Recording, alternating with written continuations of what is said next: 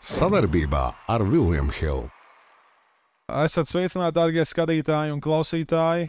Šodien pie mums viesos viens no mūsu lielākajiem viesiem jāatzīst, gan iepriekš tevā karastā vietā bija, es nezinu, kā tajos aspektos, bet bija... Kuram tilpums lielāks, domāju, ir? Tas labs, jo pasešņīgs bija. Viņš tomēr ir 2,18. Tur bija... Bet iespējams viens no mūsu drīzāk spēcīgākajiem viesiem, kas ir Kārls Gustavs Brauns, profesionāls amerikāņu futbolists.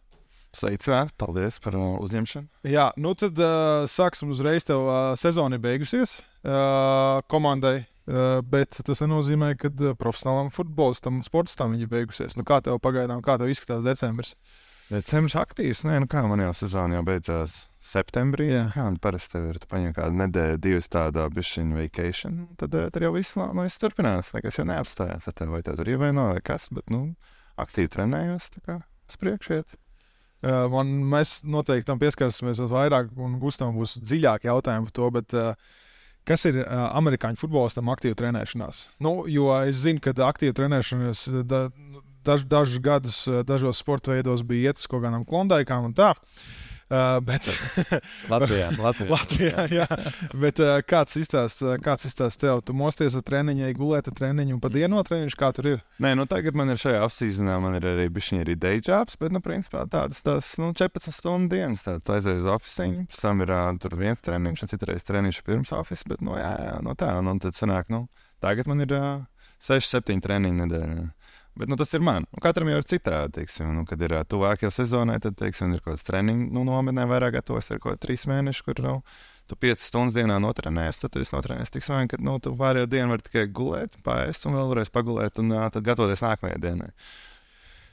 Es zinu, ka tas sapnis tev ir NFL, un tu esi pieminējis, un tāda sajūta, ka jebkurš, kurš tevi intervē, grib aizbīdīt uz Latvijas nacionālo sporta veidu bobsleju. Jo tur arī tomēr, profesionāls sportējs, arī tomēr taču maksā. Bet tas pirmais tavs jautājums, ko viņš dara decembrī, tu jau vilki. Es nesākšu par šo te. Sezona nav sākusies jau tur. Bet tur tieši sākās, jā. Mēs jau biju ar viņiem arī patrenēties. To es arī gribēju paprasīt. Es zinu, ka tur ir čaļi tur kārtīgi čaļi arī ir. Kā treniņš ar viņiem ir? Forši, mēs bijām pāris reizes, tā kā pāris pārbaudēm, bet šis jau bija vairāk tās simboliski, un viņiem tās īstās pārbaudas pavasarī. Šeit bija tikai tā atrādīties. Man tas bija tieši pēc tās manas pauzītes, tieši pēc sezonas, tā kā, es domāju, ka tas būtu kaut kas, kas esmu trenējies, un būtu ļoti laba laika, bet te arī bija diezgan decent gāja, bet skaidrs, ka viņiem jau visas komandas viss nokomplektēts tā. Tur jau redzēs, viņi teica, ka varbūt janvārī viņi varbūt paaicinās Siguldu, es domāju, nabraukt būtu forši, tas adrenalīns būtu interesanti. Bet es jau esmu bišķiņa, kā jau jūs atzīmējat, bišķiņa pa lielās, un tur parasti tāds optimālais kāds 105 kg, man ir tādi 117. Mums ir aizmugurē triko, kurā tev būtu jāielien. Es esmu diezgan līni, es domāju, es varētu ielīst. Es viņiem prasīju, vai tas ir normāli, jo tur arī, tur liela puikas.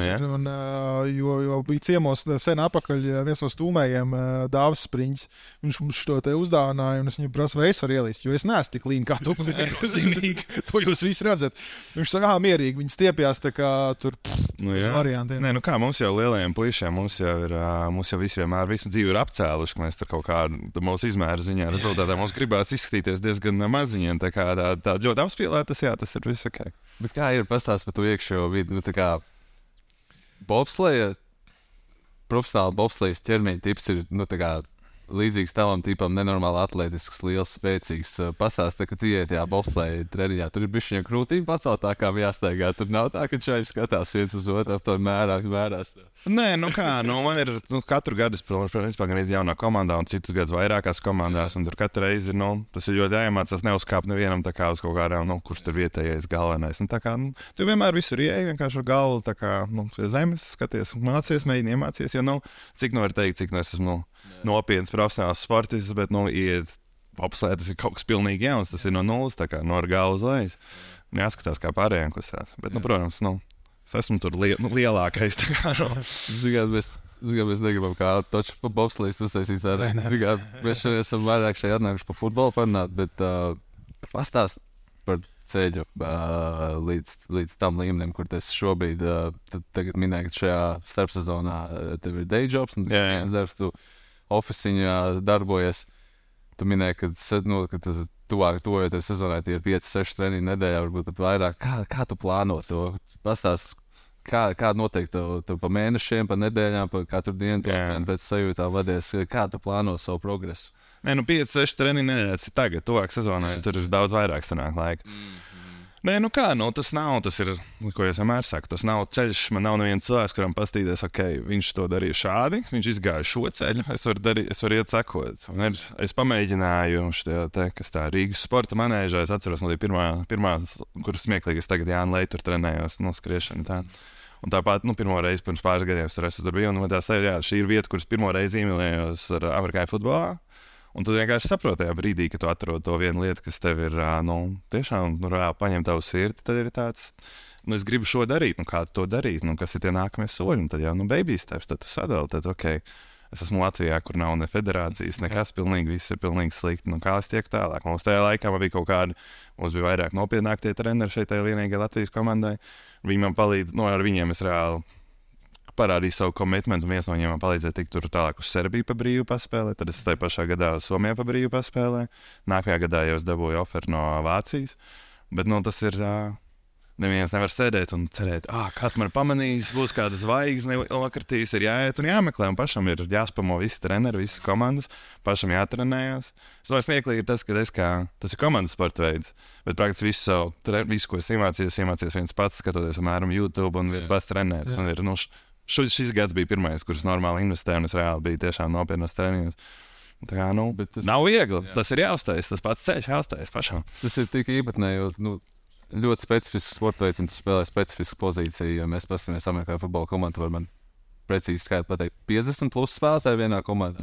53, jā. 53 spēlētāji, un katrs pilda atsevišķu lomu, ir uz vienu pozīciju vairāk spēlētāju komanda, bet tu uzreiz sevi sāk būvēt kā aizsardzības spēlētāju specialitāti, vai kā tu sevi līmināji kopā? Tu vienkārši trenēji fizisko sagatavotību, vai tu trenēji eksplozivitāti, vai tu trenēji īpašības? Nē, tas ir ļoti labs jautājums, jo ļoti maz cilvēku sāk spēlēt amerikāņu futbolu, un viņi saka, es gribu spēlēt aizsardzībā. Un aizsardzībā tā ir pozīcija, kur tu diezgan maz pieskārsies vispār bumbai. Kas ja tu salīdzini kaut kādu parastu sokeru vai basketbolu, tā liekas diezgan ļoti jocīga tā situācija. Protams, sākumā es biju, kas ir Titans, kas ir lielākais ķērājs. Protams, man vairāk laikam tomēr patika kaut kādā ziņā tā agresija, un es arī vienmēr hokeju spēlēju, futbols, man bija labāk patika aizsardzībā, man patika apstādināt un pazemot tos lecīgos uzbrucējus, vai ne, kas vienmēr, kuram tur pieskaries, ko vienmēr šos parastos soccer spēlētāji, ko šie uzbrucēji, kas no aizsardzība vispār neskrien, un tad tur kaut ko netrāpa, kāds vienmēr vainīgs. Šie ir tie cilvēki, ko man patika nolikt pie vietas, un tā es vienmēr aizsardzībā spēlēju. Un tad šajā man ielika tajā, principā tie treneris amerikāņi, viņš teica, ka šī būtu tā kā man pozīcija. Tad mēs nosimulējām to sporta manēžā. Es saprotu, ka man tieši šo darīt ļoti patīk. Un tad tu sāc vienkārši pasties, kas ir labākais, kas ir šajā pozīcijā. Manā laikā tas bija J.J. Watt, tāds defensive end. Viņš ir tas tāds smieklīgi. Viņš ir līdzīgs man, balts un blonds un milzīgs čalis. J.J. Watts, vienkārši fascinējoši YouTube video, kur viņš dara tās savas atletiskās lietas. Kādi ir tavi fiziskie parametri, svaru kilogramu augums? Kilograms tagad 118 un 1,96 m. Un viņš ir vēl lielāks? Jā, viņš ir, viņam ir dažādi, protams, tur pa sezonā viņš diezgan ilgi spēlē, bet arī viņam tur bija no 120 līdz 130 kg atkarības. Kosmiski, paskatoties tos parametrus, kas ir pa pozīcijām, tur tas iespējams. Arī tu esi minējis, kad tagad tight ends, pēc pozīcijas. Tev nāk virsū vēl lielāka čaļa. Viņiem ir.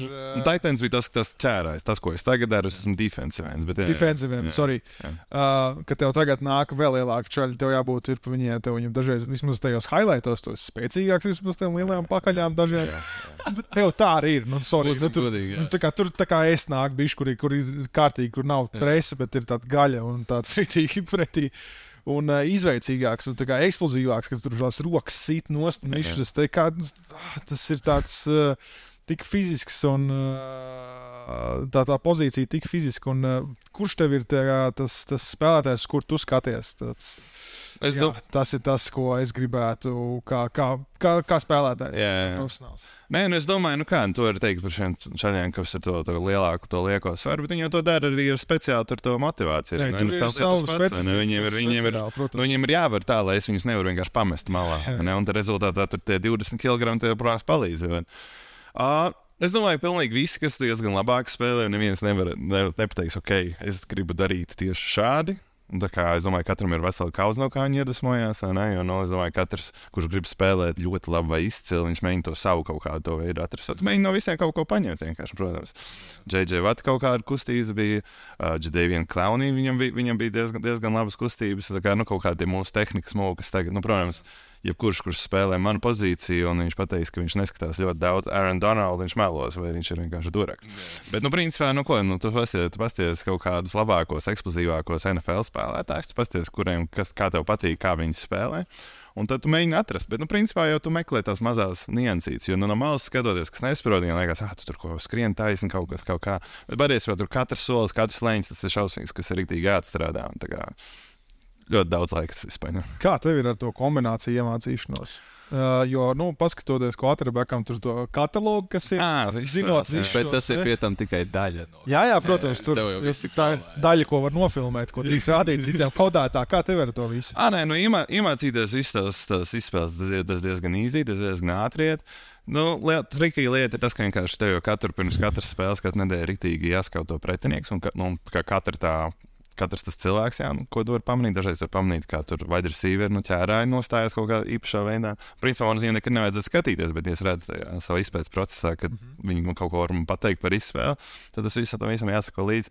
Un tas, ka, piemēram, tie signāli, ko mums dod pirms katras izspēles, viņus mums dod no malas, un viņus tos no kāds filmēs, principā tie arī jāmaina katru mēnesi, vai katru nedēļu, principā, un rezultātā, ko tur iemācīties ir viens, bet pēc tam nesajaukt viņus, ka viņus laika dinamiski mainās, un vēl izsekot līdzi, kas notiek ar visiem pārējiem.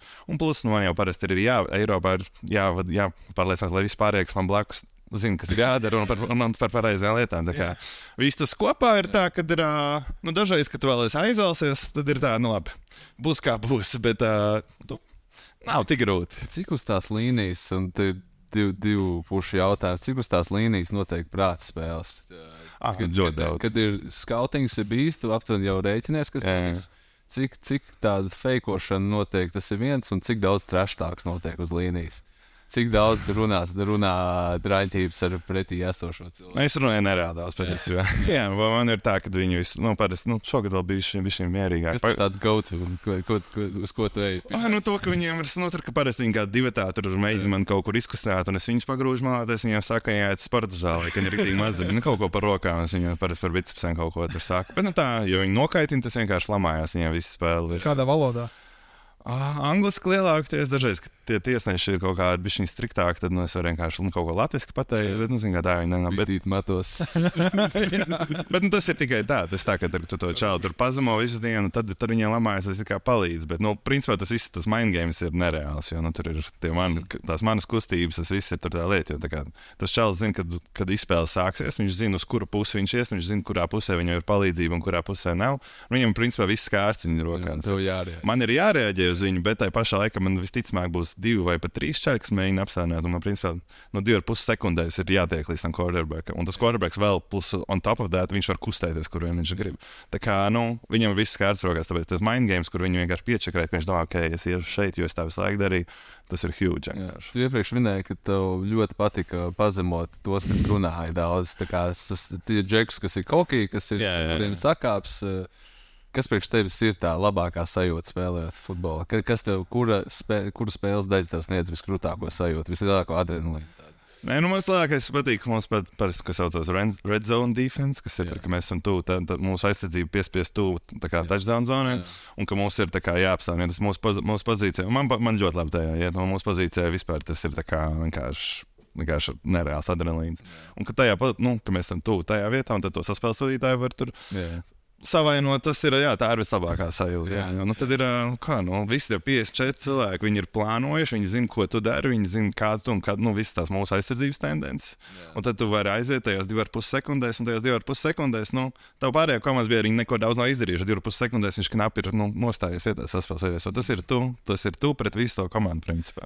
Tā ir labākā sajūta. Bet tu minēji, tu mēģini viņu savainot. Tas tā kā laikam normāli. Protams. Jo viņi mēģina savainot tevi, un tas ir otrādāk, bet kā tu vari savainot quarterbacku? Jo, ja saprotu, tu vari tikai ķermeņa zonā likt viņam iekšā vai aizķert vai kā, bet tu drīksti, bet tur ļoti, man liekas, noteikumi pamainīt, lai nebūtu tik daudz traumas viņiem. Viņus ir diezgan grūti tagad savainot, bet, principā viņi jau ļoti daudz tagad mēģina, tīpaši amerikāņi, patīk nav gaisa spēlēt, jo viņi domā, ka viņi paši ir beigajā. Viņi var skriet un visu var izdarīt, un tad, kad kā viņi izskrien ārpus tās, tas sāk viņiem tas, 5x7 tāda kasta, kā viņi izskrien no tās, principā viņus var sistāpt kā jebkur citu. Bet, lielākoties jau tā savainošana notiek tikai tad, ka viņi paši kaut ko nepārāk pareizi. Tā es diezgan tīri spēlēju, bet, protams, tajā brīdī, kad tas ir quarterbacks, tev viņam jāmēģina izdarīt pāri, jo, viens ir, cik viņš labs ir, cik viņam ir daudz pieredzes, bet, tu 10 ar 20 reizes viņam iestīs, viņš jau to sāks just pie spēles beigām. Jā, bet par to savainošanu, lai pasargātu sevi, pirms tu lec iekšā teklā, kas ir darbības, ko tu izdari, galvas piesakšana, vai tev ir kaut kādas stratēģijas, ko tu dari? Ir jau daudz dažādas tehnikas, kā to vispār izmanto, un daudz kādreiz ļoti galvu izmantoju. Man, principā, es vienkārši galvu neizmantoju. Es esmu tik liels, man rokas tik stipras, tā kā tas reach ir diezgan labs. Bet, protams, dažreiz ir kaut kāda ļoti karstas spēles, un kur ir ļoti passionate, kur mūs tur tiesneši čakarē, tas parasti tikai vairāk sadusmojos. Tad, protams, tu vienkārši vienalga apstādināt, tā kā par katru centimetru, par katru milimetru. Bet, principā, tā ideja ir, ka tu galvu iekšā kontaktā neliec. Kontaktu sāc vai no rokām vai ar plecu. Tad ir diezgan, tā kā tās parastās tās basic lietas daudz, tad tie savainojumi nenāk tā. Bet vispār, ir traumatisks sports, jāatzīst. Diezgan, kā tev pašam, kā tu esi līdz šim ticis galā ar tām traumām?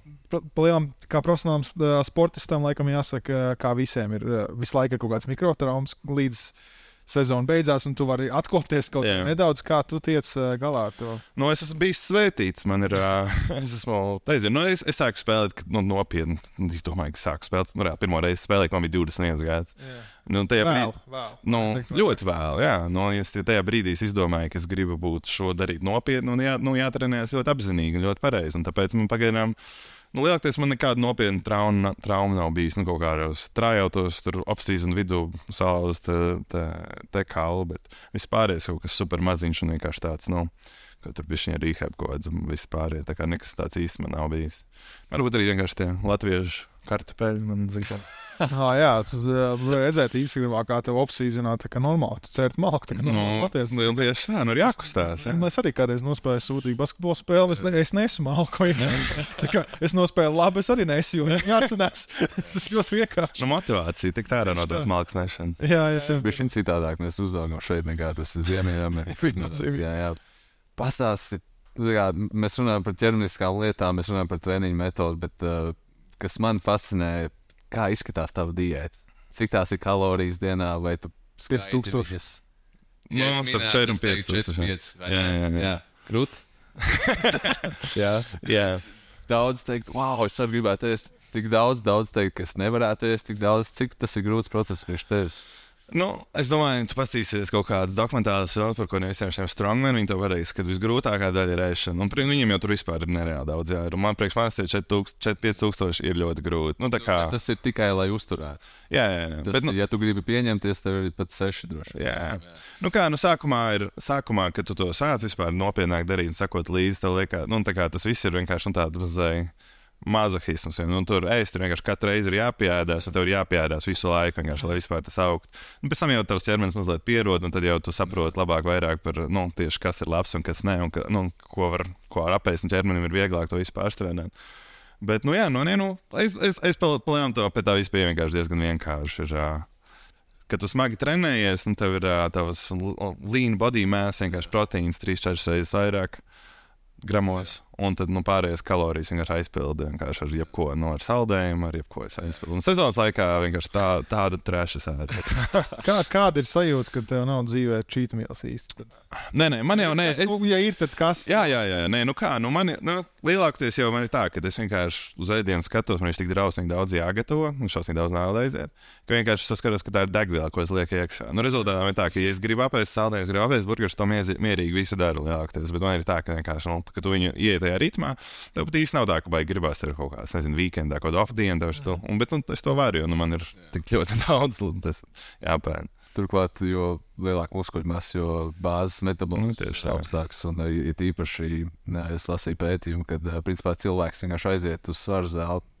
Pilnīgi cilvēks, kurš nedarbojās ar svariem, aiziet, viņam turpmākās 3 dienas ir paaugstināts, pa vairākiem procentiem paaugstināts metabolisms. Kārlim ir, es domāju, ka tas koeficients diezgan augsts šajā ziņā.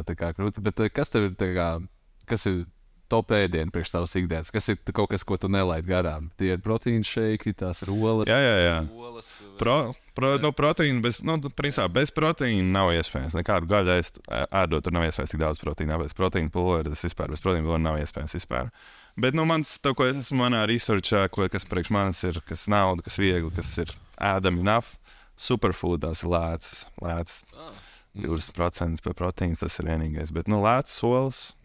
Tas ir viegls ēdiens, bet daudz vācu. Nē, jātiek pāri tām pirmajām pāris nedēļām, ka tev būs ļoti daudz gāzītes, kas ir, ja tu dzīvo ar kādu citu cilvēku, būs ļoti grūti. Bet, tas ir tas, teiksim, es domāju, mans lielākais charakter mīnus, ka ja tu tik daudz ēdienu, tas ir izaicinājums ievošanas sistēmai. Nē, tu tā saki, tas tā skaista tā ideja, bet padzīvo ar kādu cilvēku, kuram tā ir, Man varbūt par to ceļu līdz NFL tāds jautājums ar mazu stāstu, kad tu tiki nodraftēts CFL, kas ir Canadian Football League, ar diezgan augstu numuru. Tad 3. maijā tev nodraftēja, 6. maijā tev parakstīja uz treniņu līgumu un 5. jūnijā atlaiž. Kas tur notika? Kāpēc viņi tā par tevi izturējās? Jo ar tik augstu numuru nodraftējot, jebkurā sportā tevi patur kaut vai uz to treniņu līgumu vai kaut kādā tur komandā, kas gatavo lielai komandai. Kas tur notika? Pastāsti. Where would I begin? Nē, principā man nodraftēja, un viss, kas man apkārt nodraftēja, tie ir cilvēki, kuriem ir ārzemnieku backgrounds, bet viņi principā ir bijuši no Amerikas, tur vidusskolā nav skolas aizgājuši, principā amerikāņu pieredzē. Tas bija milzīgs kompliments. Tā pašā laikā, man jau, es tajā Amerikā, kas trenējos, bija visām tām pārbaudēm, man plus mīnus tur izteikti Kanādā zināja rezultātā, principā visas komandas teica pirms drafta, ka viņas, ja es būšu vēl, tad viņas man paņems. Viss izskatījās labi. Līdz es aizbraucām uz treniņu nometni, plus tad tajā treniņu nometnē šajā gadā bija, kad Player apvienībai viņiem bija jātaisa jauns līgums ar līgu.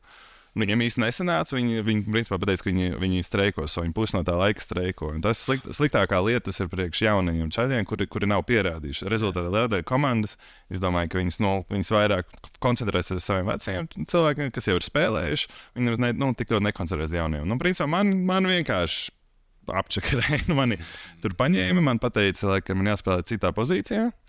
Kuru tu, principā, kad tu ieej jaunā līgā, tu saki, kā es darīšu visu, ko tu saki. Tu paņem citā pozīcijā, tur man īsti, man nedēļa, principā, trenēt. Es, principā, praktiski visu treniņu stāvu malā, vienkārši man kaut kāds 1-2 repetitions kā treniņu. Tad tev saka, es runāju treneriem, viņi saka, nekas, viss kārtībā, mēs visus izrotēsim, vai ne, tur, viss kārtībā, un tāds, labi, neko, es tur galvu noduru, turpinu strādāt, vai ne? Un tā es tā turpināju, līdz mums bija pirmās 2 pārbaudas spēles, kur man vispār bez nekādas apmēram pieredzes jāspēlē jaunā pozīcijā, kura Kanādas noteikumi ir arī citi. Un man pat negāja slikti, tā kā man negāja ekscelenti, bet man negāja slikti. Bet, šis tas un vispārējie veterāni, kas tur bija, cik mēs trenējām, viņi teica, ka viss ir labi, viss dara pareizi, un tad viņi vienkārši man nokatoja. Tad viņi man nokatoja, un tad viņi man saka, ka viss ir ļoti labi, tu esi stiprs ārsts, tur bišķiņ, tā kā nepieredzējis, bet viss tā, tāds, labi, placeholder feedbacks. Un tad Un tad, kaut kāds pāris mēnešus vēlāk, kad man ir kāds viens cits cilvēks, ko es pazīstu, kas ar tiem general managers bija kādreiz, principā, way back, tā kā kontakti, vai ne, viņš tā kā pa personīgo it kā nesaistīti bija jautājis. Un tur viņi vispār vienkārši man noliek, liek kaut kādu feedback, kas vispār nav pareizi. Smieklīgais, kur viens no viņa argumentiem bija, ka es nemākot sevi pasargāt izspēlēs. Un man, tas ir pilnīgs sviests, jo viņi pirmkārt man vispār pat nedeva iespēju. Otrkārt, es spēlēju 7 gadus amatieru līmenī Eiropā, kur visu, ko tev vien dara, mēģina ceļos visu tā kā savainot, un es neesmu visu savainots. Tur vienkārši bija tas, kad bija tas streiks, jauni treneri, un tieši kad pirms man nokatoja, tajā nedēļā es runāju ar savu pozīcijas treneri, savu aizsardzības treneri. Viņi neviens nebija redzējis nevienu manu video no man. Viņi mani paņēma kaut kādu general manager tikai tāpēc, ka man bija rozā matu, man bija viss mans labais, apmēram bez mazvēl, lai kāds cits vienkārši man nepaņem. Tas bija kaut kāds super nasty mūs. Kas tur notika, īstāku, skaistāku stāstu nevar pateikt. Viņi tur brutāli man vienkārši piečakrēja. Bet pēc tādas, tas bija solis uz to uz to NFL. Nepazūd bišķi tā garša. Tāds. Es saprotu, ka ir joprojām, ka tu gribi NFL-ā notākt. To es arī tā kā tas viss runā, bet bišķi nesabūja. Totāli. Es pēc, es spēlēju ļoti šeidīs situācijās. Serbijā, Somijā, tur Vācijā, ļoti vis kaut kādās jocīgās vietās un jocīgās situācijās. Kur cilvēkiem daudziem nenovēlētu nonākt tādās situācijās. Bet pēc tās Kanāda man emocionāli bija totāli vissliktākais laiks vispār, ko es spēlēju futbolu. Tā kā nākamajās pāris nedēļās man bija tā, es draudz teicu tajā laikā, kad es nespēlēšu vairāk futbolu. Bet es aizbraucu atpakaļ uz Vāciju, kur man dabūja spēlēt savu pozīciju. Pāris ļoti labas pieredzes, tur viss man ļoti mīlēja, un tad ir tāds, es atceros, kāpēc es to darīju, kāpēc es to grindoju tos 7 mēnešus, kāpēc vispār, 7 gadus, kāpēc vispār upurēju tādēļ. Bija ļoti tā, bet tā ir tas, kas visiem stāsta, tiks pāri tiem. Nākamais, on to the next one. Turklāt tas konteksts svarīgs, vai ne, cik tu pats biji investējies tajā visā procesā, tu pats finansēji sev treniņu nometni pirms tam. Jā. Lai būtu tajā redzeslokā. Tur es vēl diezgan lielos parādos ar to visu esmu. Tas, ka tu kā Eiropietis, zinot, ka tev ir tas disadvantage, ka tev nav priekšrocības, un tu iegāji all-in tajā visā procesā, un tad beigās tas bija tā kā gandrīz vai iemesls, kāpēc tev nepaņēma. Tas tāds, ļoti grūti. Protams, jā. Tur jau arī, kad es biju tajās pārbaudēs vispār tajā Amerikā citās tajās pārbaudēs arī tas, kad mums ir kaut kādi one-on-ones un kaut kādi tie mūsu testi, un tu esi labāks par kādiem čaļiem, kuriem pēc es trenējos kopā tajā, kas trenējos ar Amerikā. Un, piemēram, viņu USFL tur pāris šādi, ko nodraftēt. Mēs pirms tam bijām uz vienām tām pašām pārbaudēm. Tur ir online vēl projām visi video, visi stāsti, kur es esmu labāks. Viņi tā kā man nedod pat šāds, protams, tāpēc, ka neesmu vienkārši vispār neesmu vietēji. Tā bija šīs franšīzes, nesagadīšanās, bet tāds notikums, vai pēc cik tev bija sarunas arī ar citām franšīzēm pirms drafta, vai šobrīd ir kaut kādas sarunas vai intereses par tēm? Bija tā, ka tajā laikā es biju paņēmis aģentu, kurš man vēl plānīgi kļūda viņu paņemt. Viņš man reāli nepalīdzēja tālāk. Vairāk kā nepalīdzēja, bet tajā laikā vienkārši viņi mani, tas, ko viņi man parādīja, ir tas, kas spēlē ļoti vidēji citā pozīcijā. Tas, ko neviens apkārt, neviens jau nezina, nevienam jau nerūp, kad man apmēram tā ir cita pozīcija, neviens tā kā. Tajā brīdī, un tad, kad viņi man nokatoja, tas bija tik vēli, ka visiem pārējiem tās ārzemnieku pozīcijas jau bija locked in. Par nākamo gadu es nezinu. Par nākamo gadu man pagaidām vēl ir mērķi pāris lietas Amerikā pamēģināt. Man ir tagad jauns aģents, tā kā jauns fundraising būs jātaisa, jauna nauda būs jāatrod. Un te jau redzēs, Kanāda man pagaidām ir tāds, es domāju, ka redzēs, pagaidām man tas galīgi nav mērķis. Un, ja tā iespēja tur parādīsies, tad es domāju, man būs ļoti jārunā ar to komandiem treneriem, jo šāda pieredze, kur vienkārši man izčakarēja mani un manu laiku, tad es domāju, es atkal negribētu piedzīvot. Bet, kā vienmēr, mērķis ir Amerika, Kanāda, tas nav amerikāņu futbols. Kā tu skaties uz NFL alternatīvu XFL? Vai tas tev ir kā viens no variantiem? Jā. Principā es jau viņam arī šogad runāju, tagad tieši pirms 2 mēnešiem. Viņi arī teica, ka viņi grib mani ievest iekšā, bet tad pēc nedēļas viņi man atbild, ka viņiem ir tehniski, viņi vēl ir legally startups, viņiem peļņa nav tik daudz, lai sponsorētu ārzemnieku šos ārzemnieku spēlētājus. Rokam pasaka, vai viņš kaut ko... Principā, viņi teica, ka viņiem šogad viss būs, un kad jāmēģina nākamvasar, tā kā, tas te būs. Es domāju, pagaidām vēl ir jāpamēģina uz USFL. Tas ir pagaidām, ko es koncentrējos, un tad, te jau redzēs, kā tālāk. Okay. Viņiem Kārlis Gustavs Brauns nav pagrūti izrunāt. Ir Carl, just Carl, jā. Es biju, kad es mācījos Amerikā universitātē basketbolu spēlē, es biju Gus. Kārlis ir Carl. Kā man jau vēl tie rozā mati, man tur par visādas rozā matiem tās iesaukt. Tā kā, kas kuram vieglāk? Tas Latvian Beast, tu nebija? Viss kaut kā, tur katram tur tie citi varianti, bet jā. Tu tagad spēlēji Frankfurtas Galaxy? Jā. Un iepriekš spēlēji Polijā? Jā. Spēlējot Polijā, tev bija intervija, kur tu izteicies, kad arī Frankfurtas Galaxy tev ir uzmets. Jā, viņi uzmet kaut 4 reizes. Jā. Tā kā ir, kad komandā, kur tu beidzot tiec, kur tu tā kā, 5. reize, un es sev pierādu un labi spēlēju vēl pēc tam. Viņi man maksāja daudz vairāk nekā Polijā, un tā kā, man, principā, tagad neoficiāli es esmu Eiropā augstāk apmaksātais, īpaši tajā ILF, tas augstāk apmaksātais Eiropietis. Tā kā, sajūta ir tāda, ka, kad es pats savus aģentus un pats visu to negaušēju to 7 gadus, tad sajūta saruna ir tāda, un man nauda nesmirt. Jā. Plus, godīgi sakot, tur patiesībā bija ļoti, ļoti labi, jo tas treneris ļoti labs aizsardzības treneris, un visu komandu man ļoti, ļoti labi uzņēma, teiksim, Polijā. Sākumā man vietējie galīgi negribēja mani, jo, lielākais, kad tu aizbrauc pie šitām komandām, daudzi ļoti apvainojas, ka ieņem viņu vietu, un tā tālāk, ka tev tur katru ir jāpierāda no jauna. Ar ko var problēmas būt, bet Frankfurtā viss bija ļoti ar atvērtām rokām. Es skatoties uz to European League of Football, tā tur oficiāli ir. Es ieraugu pazīstamu logo, Vikingus, bet viņi Vīnējas. Kā tur vispār, kā tām komandām, viņiem kaut kāds tur deals ir, ka viņi varbūt muzēja pasaukt kādu, hei, tur ir viens superstārs Vīnē.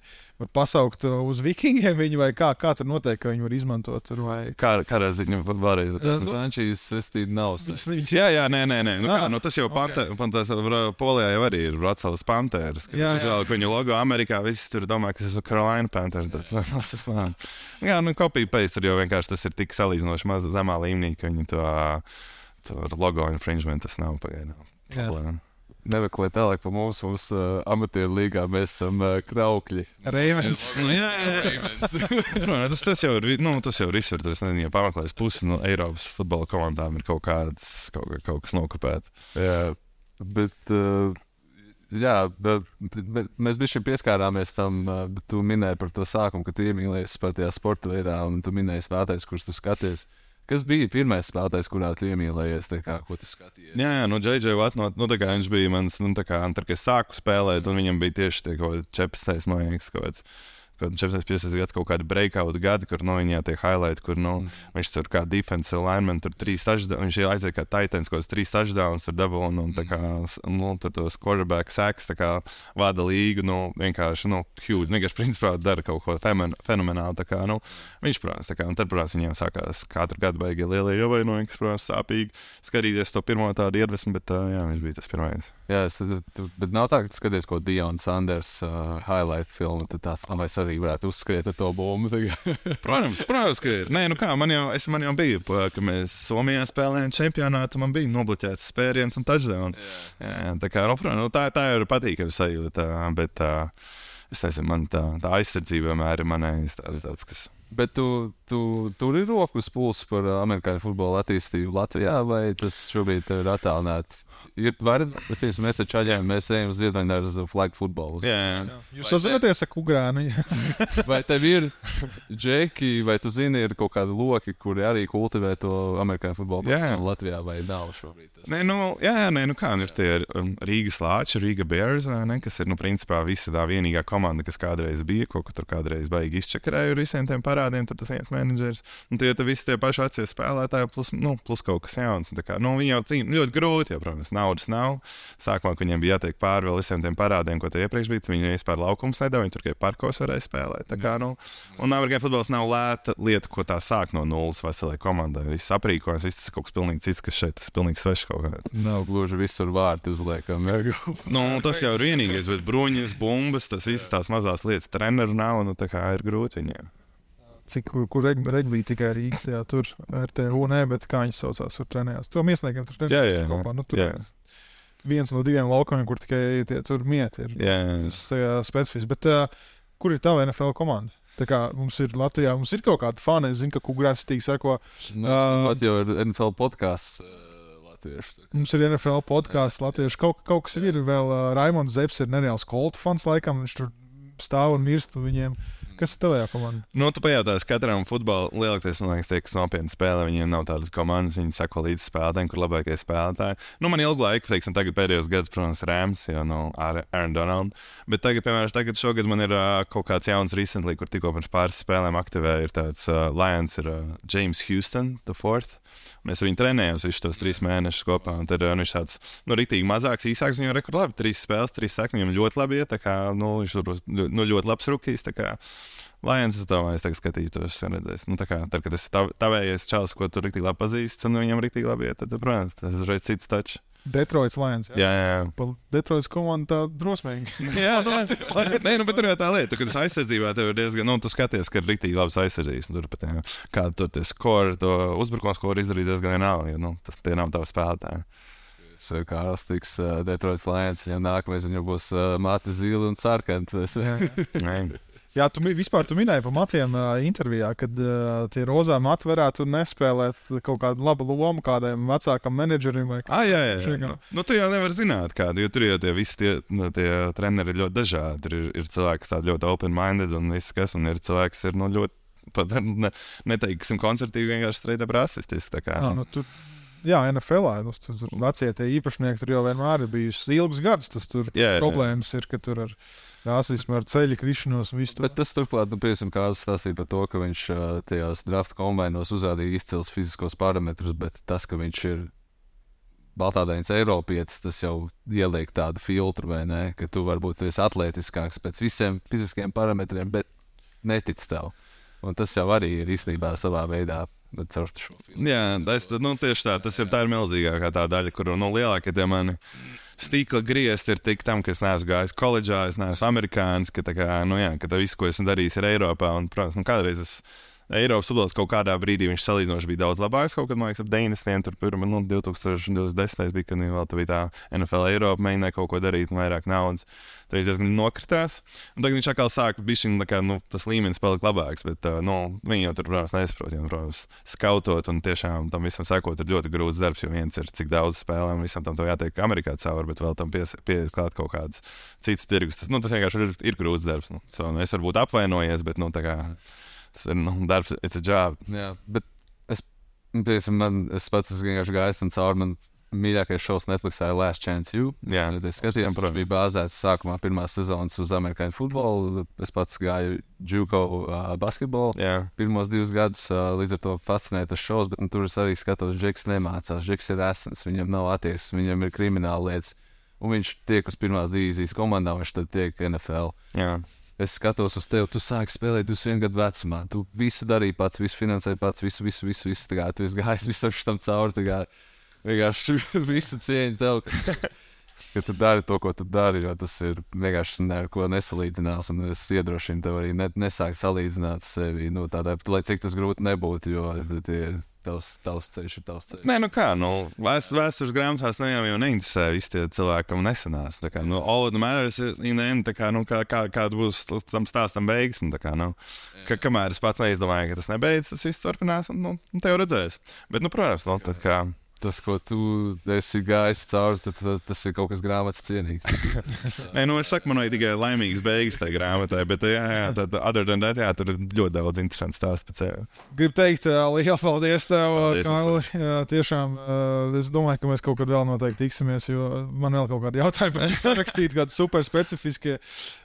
Bet, gribu teikt paldies, skatieties amerikāņu futbolu. Viņš ir ļoti izdevīgos laikos, vispār tā kā sporta veids, tur svētdienā, vakarā tu uzslēdz, tur ceturtdienā, pirmdienā. Tur ir nenormāli. Viņš ir pieejams. Un gribu teikt tev lielu paldies, izturību un veiksmi. Sakojot Eiropas futbolam. Eiropas futbolam viennozīmīgi. Vienīgais latvietis, kad vācieši smētā apkārt kā mazas lelītes, kas tam nepatīk, kas ar kam nepatīk. Jums vajag iedvesmu un nemeklēt tālāk par šo. Tieši tā. Paldies. Paldies, puiši. Labu.